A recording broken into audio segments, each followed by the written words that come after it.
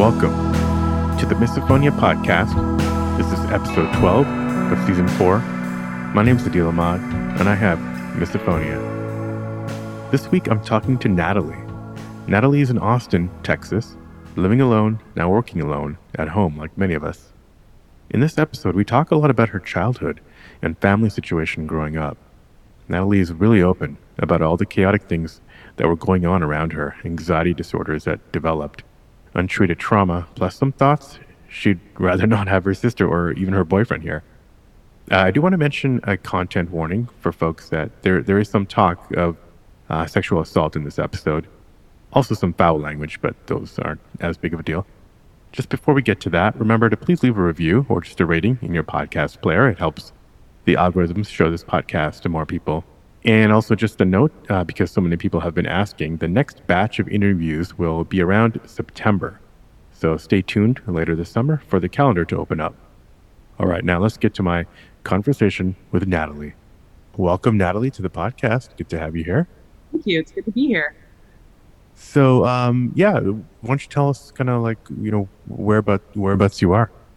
Yeah, I am from Austin, Texas, and that is where I am based. I went to school in Chicago. I went to college in Chicago, and then I lived in Los Angeles for a little bit, and now I'm back home. And I have a background in theater and film, but my day job is as a technical writer for a software company. That's very cool. So you're a technical writer at a software company. I'm assuming you're working at home now. Are you usually like in an office, like a classic open office kind of situation? I was definitely for, about a year. And then right at my year mark is April 1st, 2019. So I was there for a year. And then, of course, this time last year is when we all went home. So yeah, before that I was working in the office 4 days a week. We got to work from home 1 day a week. But yeah, it was that classic open office set up with lots of people and their food. And it was a lot. But I do miss parts of it for sure. Your classic open office environment that we all know, and you usually are okay with if we have headphones on. I'm assuming.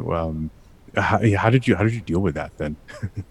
Oh yeah, headphones were a must. But then of course the visual cues start, so that was kind of hard. But it actually got pretty difficult for a little bit in there. But I'm lucky in that so my company was at one office downtown, and then we moved out to an office out sort of in the boonies, and the office was much bigger and there were more spaces to work. So at a certain point every day I would just leave my desk and go to a booth and just kind of hunker down.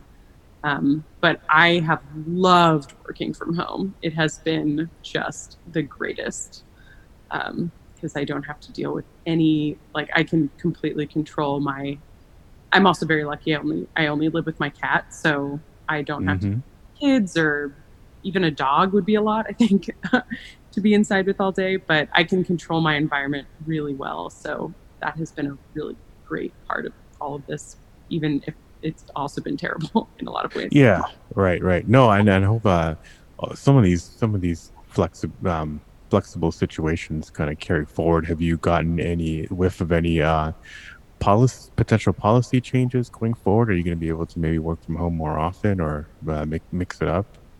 Yeah, so they recently offered us 3 options. They said you could choose, classic office situation, a mixed remote and office, and then fully remote. And so I plan on choosing fully remote. And then if I ever want to go into the office for like a happy hour or, a big sort of presentation or meeting, then I can work at one of the aforementioned booths. Yeah. So that I think will be the best option for me personally. And this is pretty much permanent, I'm assuming, right? Yes, indeed. Wow. I mean, our productivity went up. Like people were either more as productive or more productive as they were before. So the company definitely was like, it would be silly to force everyone to go back in. Basically, they're opening the office because people some people want to go back, but Right. not Right. out of sort of necessity. And happy hours and things like that. Obviously, get that the company bonding and morale Yeah, going. So yeah, I mean, offices are basically just going to be giant lobbies, basically in the future, where you can go in and hang out if you want, and then you just actually get some real work at home. exactly.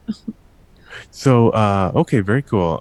Yeah, and you were saying something before COVID. You were saying something that has come up in the podcast before is open office environments, pure open office environments suck. But if there seems to be a trend towards like kind of a mixed space environment where I mean, I've worked at some situations before where it's partly open office, partly breakout rooms, partly phone booths, like a total gamut of environments, which is great. Just a mixes things up, but we can all escape to our whatever environment we want. And what about yeah? What about you live at home with your cat? Like how is basically how's your living situation in general? Are you in an apartment? Are you kind of in a separate house? I'm in an apartment, just a classic, very small 1 bedroom apartment. I have an outdoor space, which has been really nice, but Yeah, because I tend to get really sensitive to sound and I just get really sensitive about my environment. I have not really worked out there. I usually hang out there with friends. I've been doing like social distance drinks and yeah, things. When I'm more relaxed is when I can tend to, and when I'm around other people, I can tend to ignore um, my environmental sort of stressors more. But yeah, so I work in my living room, which is also kind of my kitchen, and sometimes I'll work in my bedroom, which is like 3 steps away from there. So not a lot of environmental sort of mix up, but because I'm alone, I really don't mind. It's been really wonderful to just be able to like shut everything off. Like I can put on a podcast as loud as I want while I'm working, or I can work in total silence and I never have to worry about another, person making noise around me or um yeah, it's just been great. My neighbor, I can hear my neighbor because yeah. my walls are kind of thin, which can get a little bit frustrating. I'm trying to work on that, but whenever I can hear him making noise, I just go into my bedroom, which is on the other side of Right. the wall, and it ends up. And I have a white noisemaker, and that really takes care of it, which is great. Is that a white noise maker is one of those like basically like a speaker which has a bunch of sounds preset? No, it's a true white noisemaker. It's by Dome, a company called Dome, Hmm. DOM. And my mom is a therapist, and she has always had one outside of her office. And so when I went off to college, I knew that I would need one. So I've had it for 10 years now. Yeah. This one blessed white noisemaker that has really just saved me in so many. Yeah. That's great. And so you use it at home like when that neighbor is starting to make noise or is or to go to sleep? Like what are some of the example situations? Um, Mostly to sleep, but Hmm. when when my neighbor is making noise, definitely I will definitely use it. But that's honestly because my bedroom is further away from our shared wall. It actually that usually takes care of it unless it's like he's being really loud, which and really loud for me is a whole different scale. Like a normal person living in my apartment would not even notice my neighbor making noise, but because I'm hypersensitive and hypervigilant and I have very good hearing because of that. Um, so yeah, usually I don't use the white noisemaker then, but there have been occasions where I have. And it's just honestly knowing that it's there is really helpful too. Yeah, so does that exactly? Yeah, a lot of the times our armor, what I call it, is it's just good to have there. Even earbuds, you don't necessarily have to whip them out every situation, but just knowing them they're there can kind of calm you down. So you're talking about environmental stressors earlier. Oh, what kind of or are you talking about sounds in nature or kind of urban sounds, construction sounds? Both. Mhm.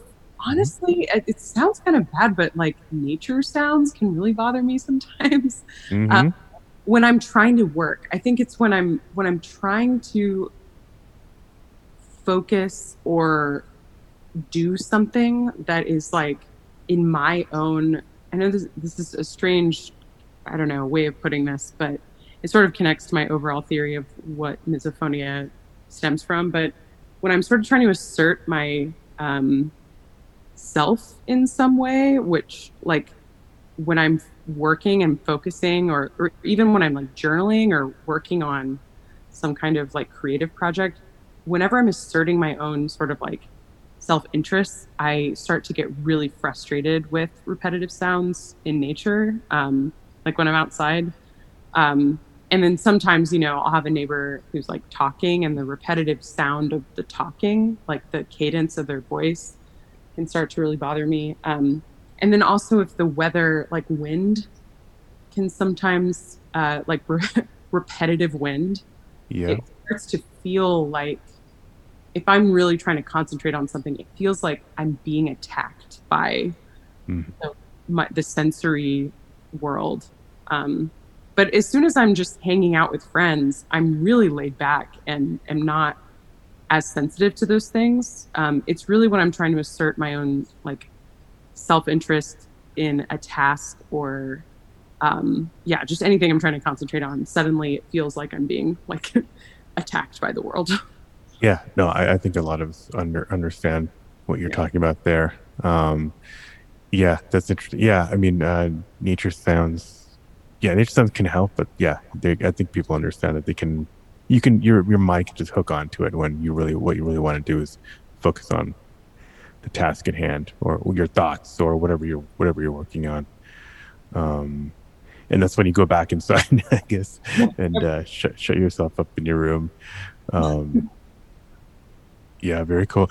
Yeah, I guess so. Yeah, maybe let's before we get too too far in kind of the present, maybe let's go back to kind of early days for you and when you started to notice all this starting. Yeah. I was actually, that was the one thing I did think about before coming on tonight. One thing I sort of prepared. You're not supposed to think about anything before. Just like, Well, I was like, well, because I just had dinner with my parents tonight, and okay, my parents are my number one trigger. So I was like very aware of that. We're all fully vaccinated and everything, so it was just disclaimer. It was a safe dinner good. in their house, but I was thinking about that and when it started, and so I experienced a sexual assault when I was 5 years old, and I that has been, I actually don't really have trouble talking about it. Like it's very much something I talk about a lot, and I'm trying to be sort of in the advocacy world. I was thinking about that, and when I first started when my parents started noticing that I was like, when it started to become a problem, the chewing is really the first thing that was the problem. I think I was about 7, but I'm pretty sure I was starting to be bothered like right after the assault. The So trauma. Hmm. yeah, which I hadn't, honestly, I've been in therapy for over 10 years now. I hadn't really drawn the straight line between those two things, because my childhood environment was all like, apart from the assault, which happened outside of my home. Um, my home environment as a kid was pretty chaotic. Um, anyway. So I always assumed it was sort of something to do with that. But thinking about it tonight, I was like, oh, wow, yeah, like that was around the same time. And then it just was untreated, and my anxiety got so bad. And I think it was a snowball effect that by the time I was 7, 8, 9, 10 years old, it was just getting worse and worse, but no one knew what was going on. Even though Mm. my mom was actually a child psychologist. She's now just a regular adult psychologist. Now that I've grown out of being a kid, she decided to move on to that. But even she did not know what was going on, which was really looking back, kind of incredible that she didn't know, and that she didn't know about the assault or about no, the okay. No, everyone fully that was okay. fully talked about. But the anxiety manifesting as hatred of sound, it just goes to show that it was just such an unknown thing, even to a PhD child psychologist. But I was actually diagnosed with OCD around, now I can't remember. I think I was 8 or 9. So I think it's all very connected to it. The OCD manifested as hyper vigilance around my my room being clean and my homework being done. From the outside, I was like, wow, what an amazing kid. But right. It wasn't really about it wasn't about making good grades. It was about maintaining a sense of control. I also enjoyed the fact that I was getting a lot of external validation for a lot of that stuff. But I think early childhood, once the OCD and the anxiety started to manifest is when the misophonia got worse and worse. And it was so funny, looking back, my family it was oh, Natalie's that she's being bothered by that thing again. She can't eat tonight at the dinner table with y'all, or she's gonna. My dad would even sort of go as far as sort of semi making fun of me about it, because he just did not get it.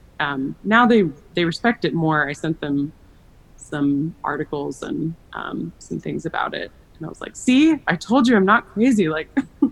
It was a whole thing. Did people blame it on, they kind of marry it to the OCD or other anxieties, or maybe think of it as a symptom of those, or was it just a weird thing? It was just a weird thing. I honestly, I think they attributed it more to my really amazing sense of hearing more than anything. They're like, oh, hear through walls. And I could hear through walls. I knew exactly the moment that my parents started eating. Every time I could be in my room and I could I knew all the cues with the fork hitting the bowl or the plate, and the way their voices changed. I knew I could hear it. And so I think they thought it had more to do with that than anxiety, which is bizarre because I was also experiencing hardcore anxiety. Around what age was this again? This was around the late elementary. Yeah. 7, 8, 9, 10. Okay. Yeah. But I'm sure that I was starting to be bothered around, right 5 and 6 probably. Gotcha. And so it was your parent. Did you have any siblings, by the way? I do. I have an older sister and an older brother. My sister's 10 years older than me, and my brother is 6 years older than me. So okay. Gotcha. And so, so your eating sounds. Your parents were your first and main triggers. I'm hearing. Yes, my parents were the first, and then I have a best friend, my other sister who I grew up with, who started to bother me a lot around them too, and off and on. So those were sort of my first triggers that I remember. And so, how were you? And how were some of your kind of reactions? Were you starting to act out with your parents? Was it kind of a antagonist, adversarial, or was it just kind of a leaving, escaping, and then being made fun of once in a while? Kind of somewhere in the middle of that. I would definitely even escape. I would, gosh, I'm really looking back. It's so crazy. Thinking I was so young when I started doing all this stuff. Yeah, take your time. Yeah. Yeah, I would definitely leave. So basically, if I was done eating, I had to leave the table. If it was just me sitting there while they were eating, that was like it's horrible. Overwhelming, impossible thing for me. I could not handle it. Sometimes they would start eating like not at mealtime, like it'd be a random sort of like we'd be in the kitchen, my mom would just like start eating something while she was cooking, and I would like have a physical. This came a little later. I'm really struggling to remember what I did like right when I was like 6, 7, 8 years old. But I definitely had a physical like I can't even describe it. Like I would sort of clench my whole body and kind of grind my teeth. And I think as I started to realize how bad it was, I would also I would do like a thing with my parents where I'd be like, please stop eating, please stop eating. Like I would just say that. And then my parents would sort of acknowledge what was happening. And then that made me feel a little bit better. Like they're acknowledging me made me feel better. But yeah, it was definitely somewhere in the middle. Like they weren't in full denial, like screaming, forcing me to be at the table kind of thing. But they also were not like trying to read up on it and, right. kind of accommodate me majorly. So it was kind of like everything in my childhood. It was sort of like halfway. Yeah. Well, I think that's what a lot of us, yeah. It doesn't really make sense to most people. Still doesn't. And so it's just kind of like, yeah. And then we're just dealing with our triggers. It's not like we're in a position of like trying to educate people or even try to understand what's going on in the middle of a trigger. How about your siblings? Did they start to trigger you at some point? I know your best friend did, but yes. So this sort of flows into, if it's okay, I might sort of get into my go wherever. Yeah. Mm-hmm. Where I think this comes from. So oh goodness, I don't know. I don't think I'll send this to my sister. I don't know, but it's something she doesn't know, which is that she bothers me. My brother doesn't. And I think it's because our relationship, and she doesn't bother me all the time. So that's the thing. Like my parents and my best friend bothered me a lot right off the bat because they had control over my life. So they were people who asserted dominance over me and were not like fully sort of, I'm trying to articulate this in a good way, like focused on my needs, or I felt like I had to change my needs or my I felt like I had to change myself in order to accommodate them. Yeah. And so when they did something that was out of my control, which chewing is like one of the main, sound, like the sound someone makes is so outside of your control. That's what instead of being angry with them for like not, focusing on my needs or accommodating my needs, I would just get angry at them for chewing. And so throughout my life, I've noticed that although my parents and that friend, but definitely more my parents were the primary sort of like I directed most of this anger at, I've noticed that when I start to feel like I am changing myself majorly, pushing my needs down in order to accommodate theirs. And it's not just my choice. It's like their personality is such that we can't really exist in the same space unless I shift, is when I really, I notice it almost immediately. Their chewing starts to bother me. And it's funny, I'll go in and out of phases with people. It's like my sister, sometimes she doesn't bother me. If we're sort of like in a good space, we don't even have that much barely any conflict in our relationship, but she's 10 years older than me and she's a very strong personality. And so I, throughout my life, sort of felt like I needed to change myself in order to accommodate that. But when I'm feeling strong, it doesn't bother me. And my brother and I don't have that relationship at all. We're very similarly laid back and accommodating of others. So his chewing could never bother me because I've never felt like I've had to put away my need. And he's very attentive to my needs in a way that my sister, my parents aren't. But it's very subtle. And I like, if my sister ever listens to this, I want her to know that it's not like anything she did wrong. It's just like a power dynamic thing that I can't fully, I don't know. It's not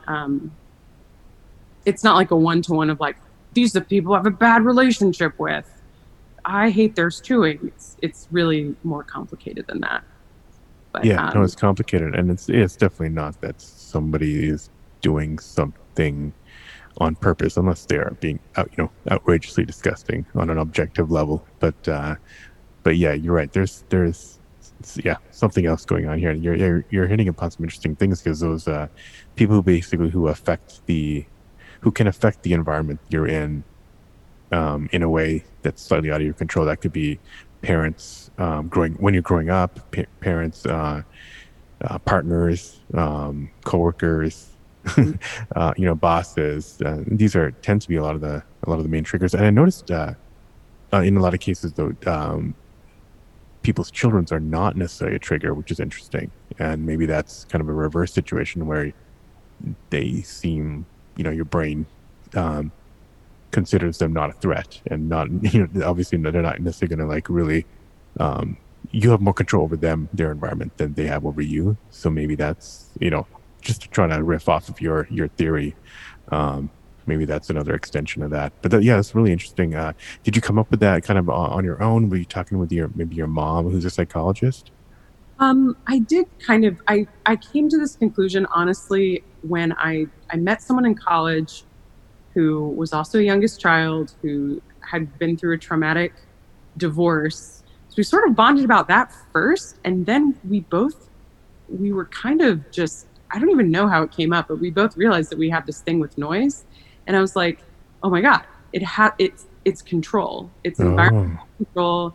It's about people who it's about not having your needs met when you're a kid, and then feeling like you have to put your needs away in order to accommodate the environment that you're in, and in order to maintain like some kind of like peace, or I don't know. But I would love to actually see a study of like how birth order affects it, because my friend and I just like really connected it to being the youngest kid, and to feeling like not having any control over anyone else in the family, like just feeling like the person who was being affected the most by the chaos and the trauma that was going on in the family. Not that oldest children don't feel it, obviously it is like completely, falls on kids differently. But that'd be interesting. I might go back and for past episodes and find out and try to listen for, who was the youngest sibling and see if there's any kind of pattern there. Because, that's great. That is quite interesting. And that friend or that person that you met with, so that thing with noise, it turned out to be misophonia, like full blown misophonia? Yeah, for sure. We still talk about it, actually. Her thing was more fidgeting and clicking pens, and mine was more eating, although eating bothered her too. And unfortunately now mine has grown. It's like a different trigger for different people now. Like, chewing really bothers me. My partner, God bless him, I feel so bad. He doesn't even know this yet, because I just can't admit it yet fully. But man, his chewing doesn't really bother me. His after chewing is bothering me now. I don't understand why, like that after chewing sort of cleaning sounds that people. Okay. Yes. No, I have issues with that, and the visual side of that as well is. Oh yeah. Yeah. But let's leave that one there. But yeah. Oh my gosh. But his fidgeting bothers me. Like, he knows that it kind of bothers me. Haha. Like, just stop doing that. But it's really starting to bother me now. So much so that it's like, I have like flashes of like, I can't do this anymore. Because I'm like, how am I supposed to live with someone for the rest of my life who needs to do that to pens? They have one in their hand. It's I mean, it comes down to just, yeah, I mean, people just end up just trying to control the environment, just knowing when certain patterns are going to happen, and just get, look away or move away, or move to another, turn your attention away. So you tend to find ways around it as much as you can. So being open with people about it actually helps a lot. Like when he starts to fidget, I've learned that it's okay for me to say, hey, can you stop doing that? And that actually, knowing that it's safe for me to do that is kind of half the battle. Because I think that's part of it too. It's like, I feel like they are what bothers me, like, and what I said earlier about my parents, like as soon as they acknowledged what was happening, it would make me feel better. I think really what I'm getting at when it comes down to is that I feel like as a youngest kid, as a kid who grew up in a chaotic environment that I was constantly trying to control with like various methods of, kind of obsessive compulsive cleaning and obsessing about, homework and tasks, and even obsessing about things I had said and done. I would just sort of like go over them over and over and ruminate. All of that stuff, I felt like I was paying really close attention to everyone else. Like I noticed mood changes. I noticed like, oh my gosh, I know everyone's birthday. Like if someone tells me their birthday, I will remember. It's like I have like a synesthesia. July 17th, 1976. I'll ask you at the end of the podcast. I will absolutely remember that. I truly don't forget birthdays. It's I've sort of tied that to like maybe some synesthesia thing with colors and numbers too, but I pay very close attention to everyone else. And I think as a kid, I did not feel like people were paying. It's like I'm giving more than I'm getting in terms of paying attention to those little things, not just the like, big things, but like the little things that like a little sibling, like I remember my all my brother's girlfriends and their birthdays and their names and like details about them, and my sister and all of her, like, every celebrity crush she had when she was a kid. Wow. I remember all of that because they were my world, but they don't remember, they don't know my friends' names, all of them. They don't remember their birthdays. They don't remember, like, because that, they had others. It's totally understandable. Like, it's very natural for an older sibling to not be obsessed with their younger sibling. Like, right. Very natural for the other way around. But I think when I sense someone doing something unconscious, when they're not thinking about me and my needs, it manifests in their like clicking and eating and stuff I can't control. So it's sort of like, it's almost a prompt for me to like re-examine what's going on in the relationship. But it's also like, damn, if you marry someone, that's a long time to have to constantly. Right. Well, hopefully there are many other advantages that start to outweigh that. But yeah, it's definitely something to think about. Yeah. What about like other friends as you were growing up? We know about your best friend, who's still your best friend, is a major trigger. Did it start to affect like who you were hanging out with, how often you were hanging out with people? Did it start to affect that social life outside of the home? Honestly, not. It was so. It's one of those things, like, this has been such an odd thing in my life, because when it's not happening, I truly forget that I have it. Like, when I'm not experiencing it, my brain just says, nope, we're just going to put that away. And then as soon as it's happening, I'm fully focused, and it's like overwhelming and really scary. Jekyll and Hyde, yeah.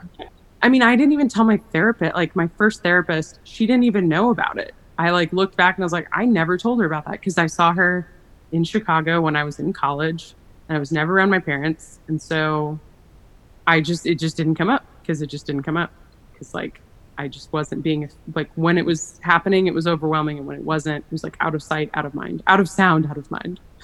Oh, excellent. Yes. But it didn't actually, it didn't really affect. Yeah. So I would forget, and then I would be in a situation, and then I would be like, oh shit, like I hate it when you do that. Oh It's my God. back. Yeah. Out here. Yeah, exactly. But no, it didn't affect my my social life so much. Like the larger patterns of my social life.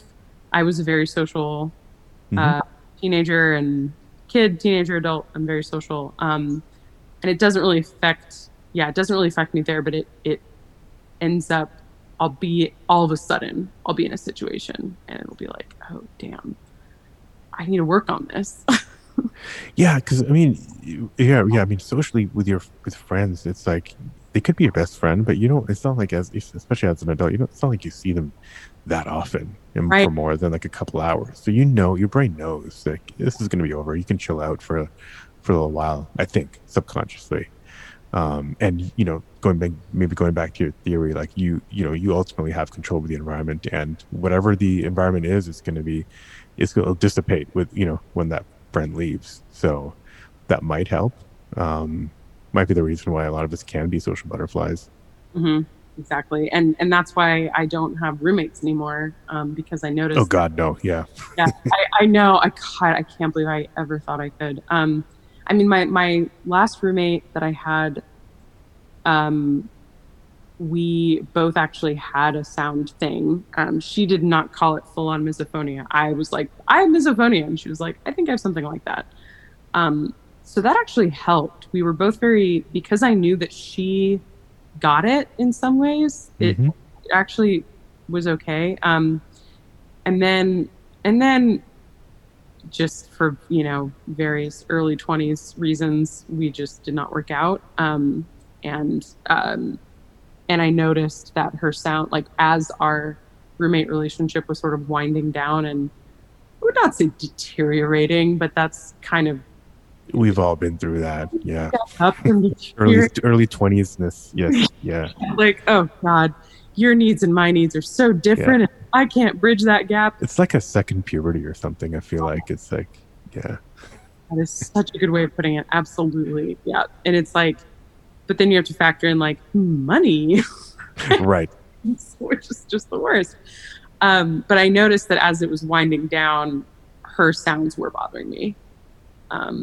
When it was reaching the point where I didn't know whether I was going to sign the lease or not. And her sounds were really bothering me then. So it's like I said, it's sort of a prompt for me to know that something's up in this relationship. Maybe I should, or something's up in the environment in which this relationship is existing. Right.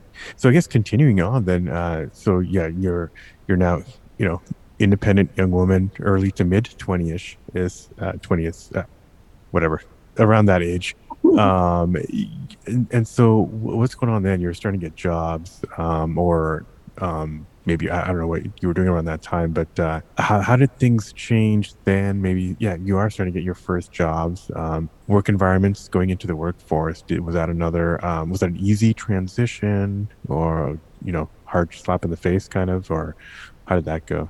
So this job that I have now is my first big girl corporate job. Before that, I was in film and theater, and so I was working in the service industry, which I'd been doing since I graduated from college. So I did that. Was your college degree in film and theater?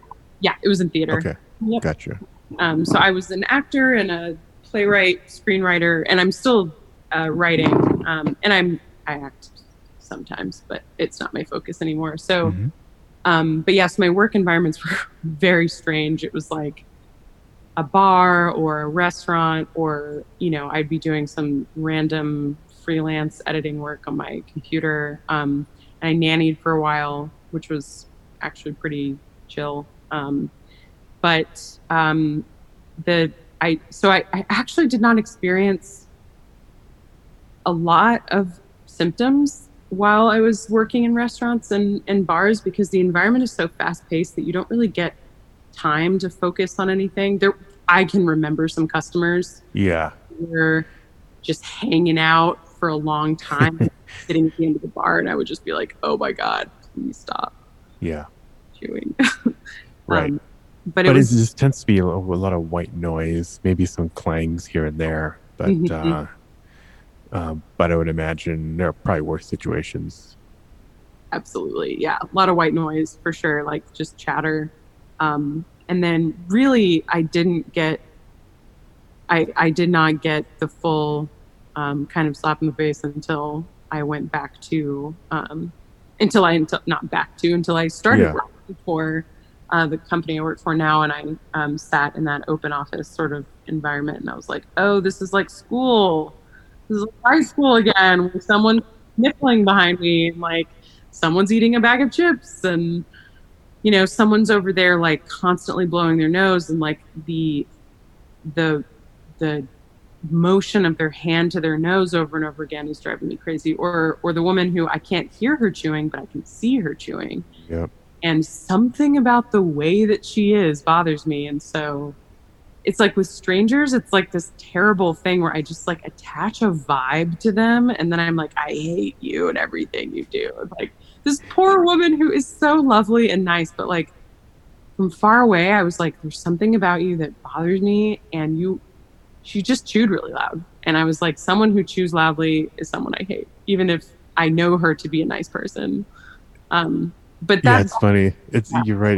We attach this character to this person, and it's probably even more interesting as a playwright and an actor for you to just kind of like create all these characters in your head of all these people based on,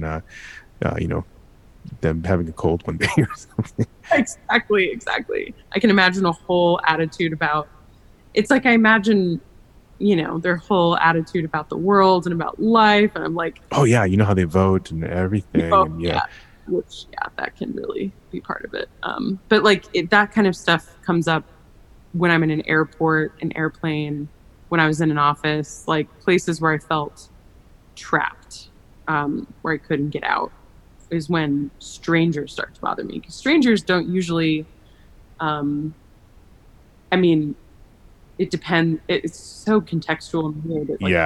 And then sometimes it's like I'm in my I guess I'm trapped in my apartment, so that's why my neighbor bothers me. But like, it's so weird. Sometimes strangers don't bother me, but I know that when I am trapped in an airport, airplane, public transit, or like the office environment, I certainly can count on getting symptoms. Yeah, absolutely. I think we all do. When did you realize that misophonia was? You said it was just recently. When did you realize that it had its own name and it was being talked about and there was a community?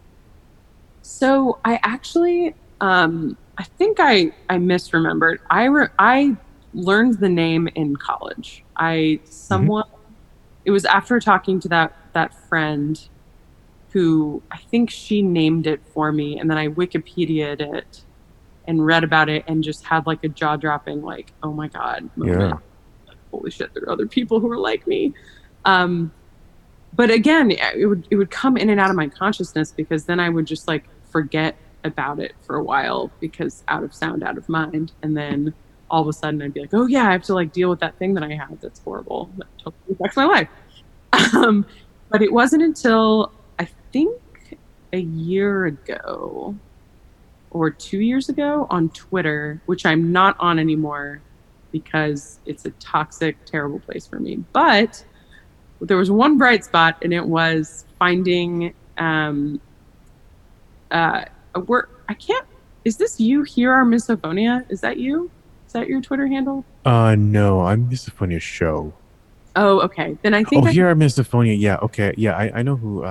He or she always. I think it's a she. Always. She's very active and I know retweets a bunch of Misophonia podcast stuff. So yeah, she's quite active. Okay, then that's how I heard about this. Mm-hmm. And I had been following her for a couple of, like, I guess a year or so, and people would, retweet or reply to her tweets and just say, oh my God, like, I think I have this, like, what do I do? What do I do? What do I do? And then I started replying and being like, hi, like, you're not alone. Like, here's some of the ways that I cope. And now I'm on in a Facebook group called Adult Sensory Processing Disorder Facebook group, and people talk about it a lot in there. And I'll jump in sometimes and give some moral support tips and tricks. Yeah. Is that a more general? That's all sensory processing. Yeah. So not just misophonia. Yeah, I feel like I could probably join. I'm sure there are other Facebook groups for specifically misophonia. Oh, yeah, definitely. But for some reason, I can't remember what prompted me to join this one. I think I was just thinking about like what the larger. I'll like basically all my friends are sensitive artists or just sensitive in one way or another. So I think I was coming off the heels of conversation that I had with them about sensory like overwhelm, and then I found that group, but then I discovered that there were a lot of people who had my sort of version of a sensory processing disorder. So Right. yeah, I think like a couple of years I've been more active in the community online. That's great. The more the merrier. Yeah. And when you found out that it had a name, so how far along had you reached your own conclusion on kind of the roots of this? Like, had you already been thinking about this a lot before you found out that misophonia was its own word, or how did that kind of affect your kind of your theories? I'm trying to remember. I think it was like 2012. I think I remember where I was living when I was reading this article. And at that point, I thought that it had to do with my weight, like eating and like being under pressure to be thin for film, which was another big sort of piece in my childhood that was very difficult, was that I'm not naturally thin, and so I had to always be concerned about that, and it's just like really hard. And I always thought that the chewing thing was me hating my parents for like being hard on me about that. So I think I had that theory, and then I read that Wikipedia page, and I'm pretty sure something clicked about anxiety after reading that. Like, I think the words anxiety disorder were somewhere on that page. And then I started thinking about like, oh, okay. Because I was in therapy for the first time and sort of starting to understand more about what anxiety sort of meant, and how it wasn't just you're worried about the future or you're nervous all the time, but your anxiety is really about feeling out of control, and it's like fear of annihilation, essentially, like fear that whatever is going to happen will destroy you. So all of those things were coming together for me at that point. So yeah, it wasn't really until after that point, I guess, that it started to make more sense. Gotcha. Kind of the trauma and all of that stuff, all that. Gotcha. Okay. So after that, you started to put the pieces together. And just to rewind real quick, because I was going to ask you, you had mentioned that life was kind of chaotic for you when you were young. I'm just curious, what kind of things were making it chaotic? And then you just mentioned the thing about weight. Was there, were there pressure you were getting from your parents and the outside world about on other matters, not that were also kind of post that assault? That were kind of causing anxiety that you can point to? Yeah. When I was young, my family really struggled with money. And, that anxiety was always sort of in the air, that feeling of like things not stretching far enough, and scarcity and all of that. We also moved when I was about 3. We moved to this new house. And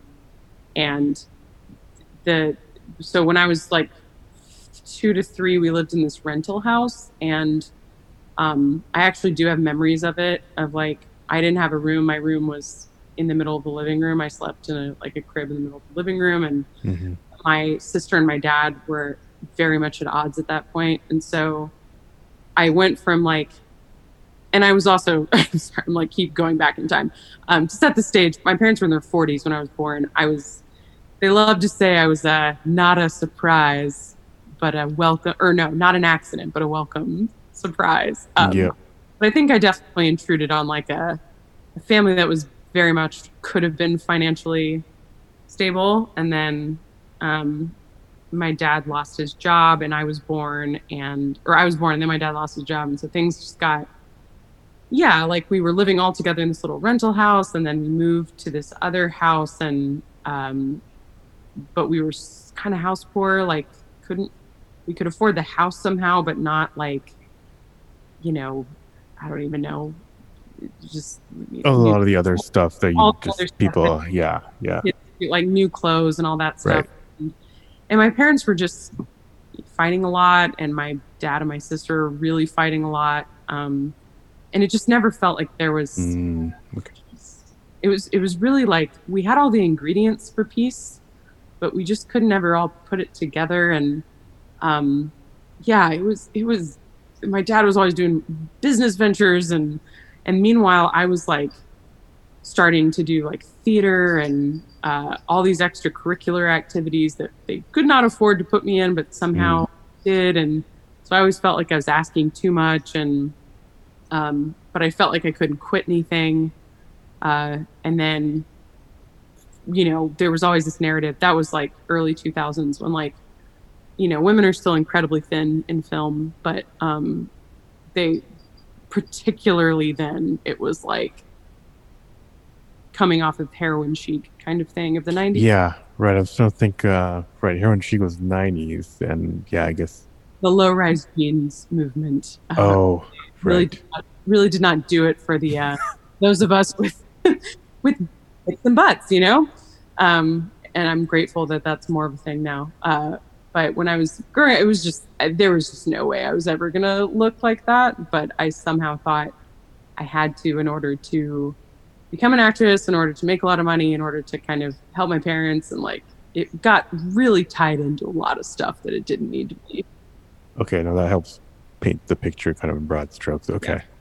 I guess I'm curious now, going back to, I think we're probably heading towards the top of the hour, but I do want to talk about maybe your dinner today with your parents. Did you mention that you're going to be on the show and kind of what you might talk about? I'm curious how they are now, what they think of your misophonia, and how they accommodated, and if they had any insights to share with you. Actually, my parents and I, for all of our like issues and everything, my family's really open about talking about this. We all have a mental health problem, like mental health issues. There's not a single person in my entire extended family on either side that has not struggled. And my mom is a mental health care provider. My brother is in school to be a mental health care provider. So we love to talk about it. It's not a hidden thing really. But we love to talk about it, but in terms of like actually taking other people's issues seriously and accommodating them, that's the piece that we've been working on, and they've gotten a lot better at it. My mom especially is she never remembers, like I have to always prompt her, like it's been 20 years and I still every single time have to be like, can you not do that? And like just Sunday night, my dad was picking his nails and I was like, Dad, please stop picking your nails. And he like put his, I don't know, it's like I hear the sound even when he's not making the sound, because his hands go back together and then suddenly I think I can hear it. And we got into a little bit of a conflict about that because he was like, I'm not doing anything. And I was like, yes, you are. They're like halfway there. They're little, but they're definitely further than they were when I was a kid. They don't really have insight except, that I think that they're glad that I've found a community and that I've discovered going on, but they're not going to like sit down with me and ask like, okay, like, so how can we support you in this? And what's really going on? And we're so sorry that we didn't get it when you were younger. It's so interesting when your family's surrounded by mental health issues and you have folks whose careers are mental health, that that piece is missing, the kind of actually paying attention. Yeah. Well, I mean, it's very typical, like, intellectualizing it, and like we love to have sort of theoretical conversations about mental health and spirituality and philosophy and like all of these sort of lofty things, but when it comes to like the hard work of really emotionally sort of being there, that's when it gets tricky, because we're just people and people struggle with that kind of thing. I think it's pretty extraordinary I guess I think it's extraordinary. I hope it's not, actually, when parents can really sit down and like, humble themselves in front of the issue that their kid is having, and like, not just like try to put it away or, say, oh, I was such a bad parent. I'm so sorry. And then try to make themselves the victim. Like, to really just sit there in like full strength and say like, I'm so sorry. Like, what can I do? I find that, my family, we've had glimpses of that, but have not been able to do that in a full-throated way. But that being said, like I said before, they're definitely better than they were. And when I do say like, please, stop doing something, my mom, like I said, my mom especially gets it and immediately like stops and apologizes. Well, that's great. That's a step forward, and hopefully that'll just get that'll spread. Well, I want to we should maybe start to wind it down, but I do want to give you a chance to kind of, if you have anything else you want to say to the audience. I know you're trying to help out the community. Do you want to share anything else for folks who are struggling? Oh man, I just really wish. I guess I'm just wanting to say I'm so grateful to you for creating this, and for everyone in the community who has a platform who's speaking about this, because it's so. It's truly just so profound to know that this thing that I've been struggling with for so long is not, number one, something I made up, and also, not something I'm alone with. And it's just incredible. Absolutely not. Yeah. I guess what I would say to anyone who's like just starting out in their journey of realizing they're not making it up is that you're not making it up, and find find other people. And also, the only thing that's ever worked for me, besides noise canceling headphones and like I masks on airplanes, and arm yourself with all the things that will help you block out sound, sights, all of it. But I think too, remember that at least for me, the root of this has been a lack of self-compassion, and really pushing my needs away, and allowing others to dictate how I present my needs. And I think meeting your own needs is a huge step towards not feeling so anxious and controlled by others. And this disorder definitely, I really can't speak for anyone else, but for me, it's very much tied to that. So be your best friend. Treat yourself like you would treat your friend who's come to you and asks for help. Yeah. Take care of yourself. Be assertive. Don't be ashamed to take a step to wear that eye mask, whatever you need to do. Yeah. Cool. Well, yeah. Thanks again, Natalie, for coming on. This has been great. Yeah. Thank you so much again. This is just like really awesome. Thank you, Natalie. That was really one of my favorite conversations so far. If you liked this episode too, please leave a quick review or just hit the 5 stars wherever you listen to this podcast. Find us on social media at Misophonia Podcast on Instagram and Facebook, now on TikTok, or Misophonia Show on Twitter. Remember, you can also see transcripts on our YouTube channel, and you can find the link to that in the show notes as well. And in fact, all the links are also on the website, misophoniapodcast.com. and you can contact me from there. Music is always by Moby, and until next week, wishing you peace and quiet.